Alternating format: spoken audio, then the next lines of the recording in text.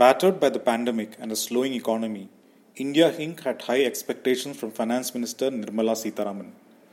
This was only the third time when a budget was presented with an economic contraction behind us.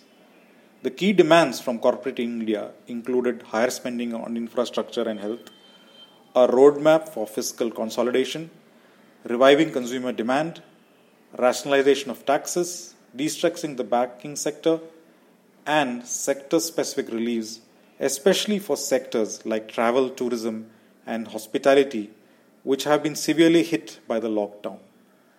So, did the Finance Minister meet these expectations?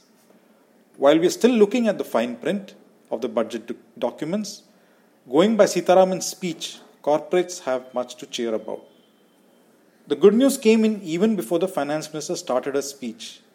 India's manufacturing industry has started 2021 with strong growth as the IHS Markit India Manufacturing PMI rose from 56.4 in December to 57.7 in January, signaling the strongest improvement in the health of the sector in 3 months. As expected, the budget has given high priority to infrastructure investments.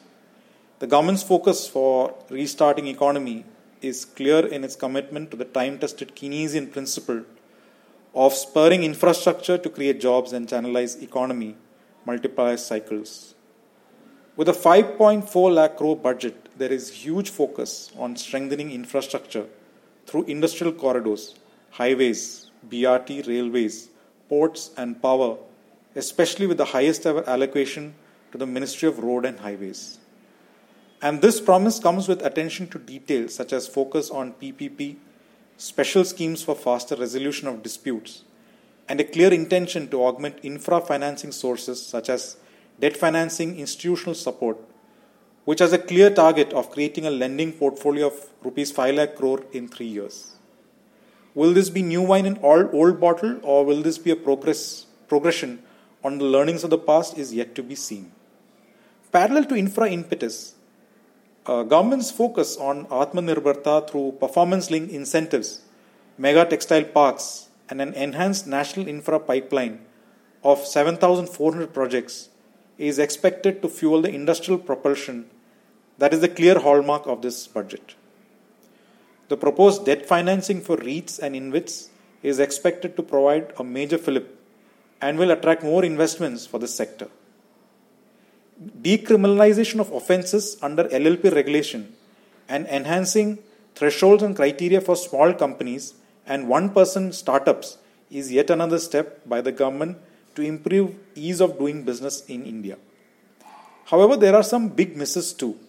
There was not much for digital infrastructure, especially for the creation of broadband networks, given that there is so much stress in the telecom sector. There was also not much for other stressed sectors, including travel, aviation, and auto sector. Although the policy on scrappage could increase demand for new commercial vehicles and passenger vehicles. Scrappage policy through voluntary will likely become mandatory as fitness certificates will be made mandatory. Strong push in infrastructure building, roads, railways, economic corridors will help boost demand for heavy and medium duty commercial vehicles. The other big relief for the corporates in a way is the absence of new COVID cess, which was widely expected. Broadly, the budget appears to be in the right direction, but the key would be on the execution of these ideas.